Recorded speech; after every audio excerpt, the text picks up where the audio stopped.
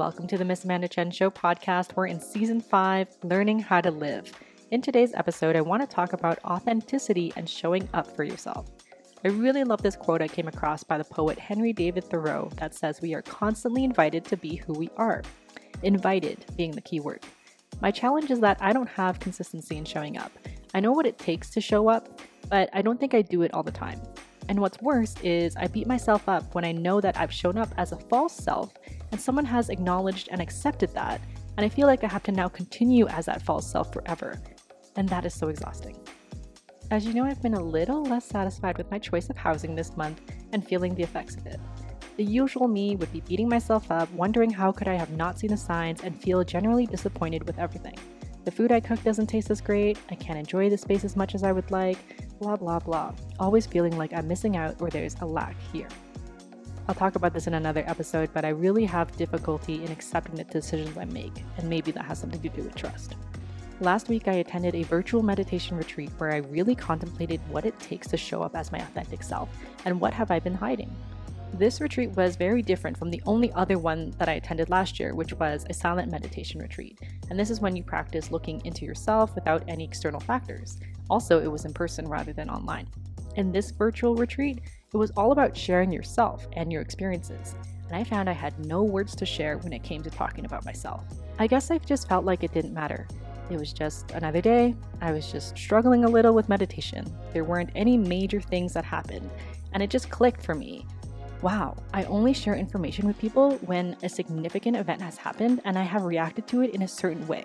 Or I need to react in a certain way and I'm asking for advice on how to maneuver. Otherwise, do I really just talk about how I feel today? Hardly ever. I didn't even know where to start. And when I did start, I realized all I did was complain. I learned that I only knew how to express anger and frustration. Either that, or I'd bring up imaginary concepts or expectations that I had of myself that I was seeking affirmation for.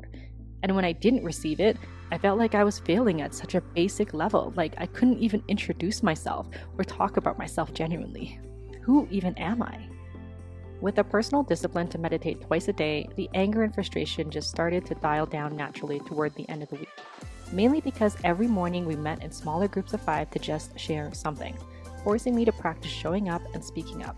I found myself getting more comfortable in this practice, just saying something, anything, and hearing myself speak, and not needing everything that comes out of my mouth to be something amazing. As someone who is known for always dropping truth bombs, I realized my greatest fear was the idea of not having any truths to drop today.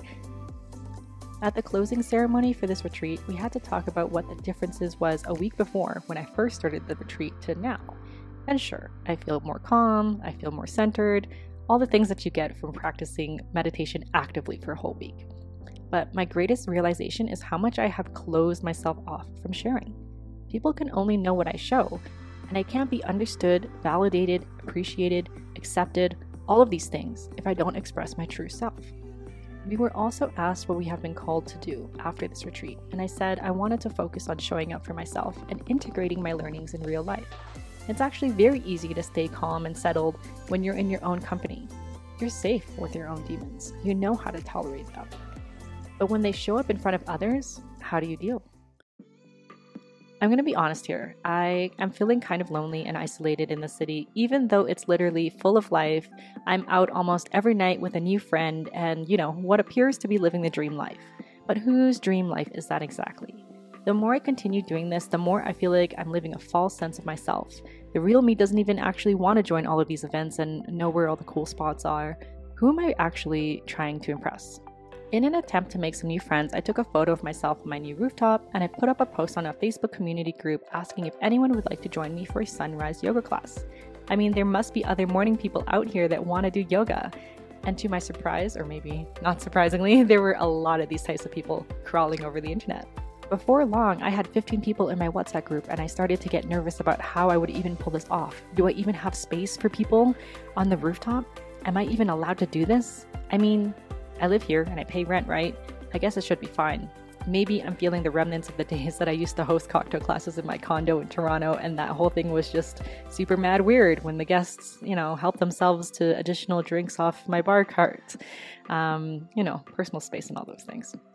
The night before my first class, I couldn't sleep at all. I was tossing and turning, both wondering if I was going to leak because it's Shark Week for me, and also worrying about not waking up in time and being absolutely horrified about a group of yogis just waiting outside my locked door. Luckily, I was awake by 6 a.m. and had more than enough time to prepare. So I haven't taught a yoga class since Christmas time, and personally, I was a little nervous, I felt a little rusty, but surprisingly, it all went well. Luckily, there was only 3 people that showed up, so it was a nice and intimate class.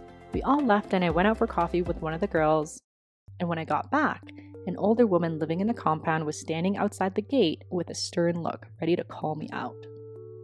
Cautiously, I walked over, I politely said, "Good morning," and she said I shouldn't be operating a business here, that this is a residential place and that she has told the landlord about it, and that they will handle the conversation with me. And I said, "Oh, okay." I wasn't sure what else to say, and that wasn't enough for her. She continued to tell me that it was 7:30 in the morning and I was on a microphone upstairs, waking up the whole place. I wanted to say that I obviously didn't have a microphone, but felt this wasn't the place to say it, so I just stayed quiet.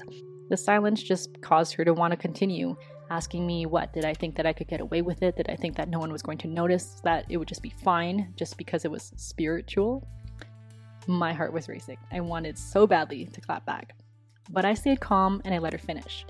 She kind of brushed everything off at the end, saying, "Well, it doesn't matter, I guess you're just going to do whatever you want anyway," in full expectation that I was going to, walk off, continue doing my classes, and just continue as if this aggressive encounter never existed. I don't know. And I think that was the moment that I had some space to process things.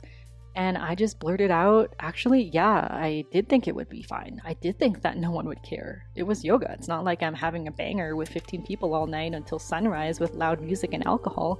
I thought this was going to be chill with just me and 3 friends. And then I said, but I understand that you feel uncomfortable about this, and I respect that we all share the space. And so out of that respect, I'll obviously stop holding classes here and find somewhere else to host them.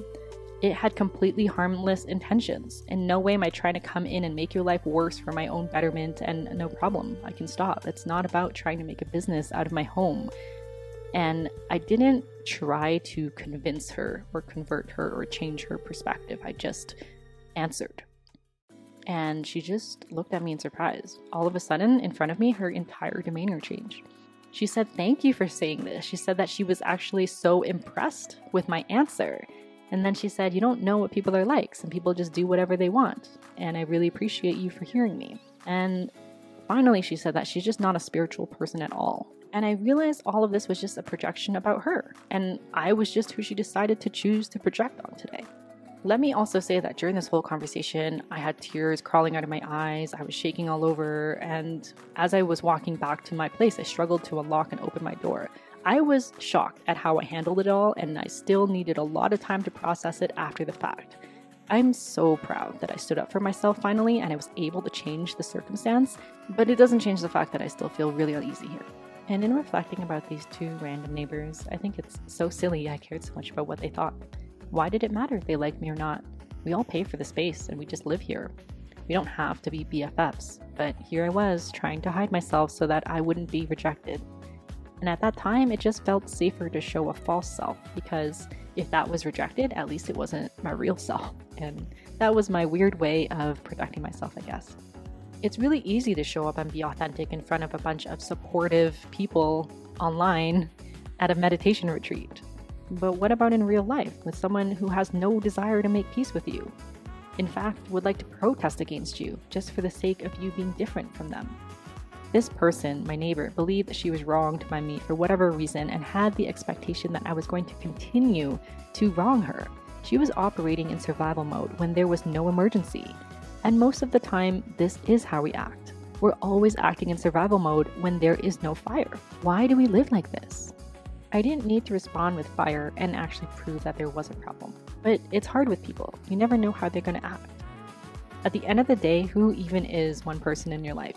Why give them so much power to dictate how you're going to feel in your own skin? As painful and unusual and awkward as it might feel to show up, just do it for you.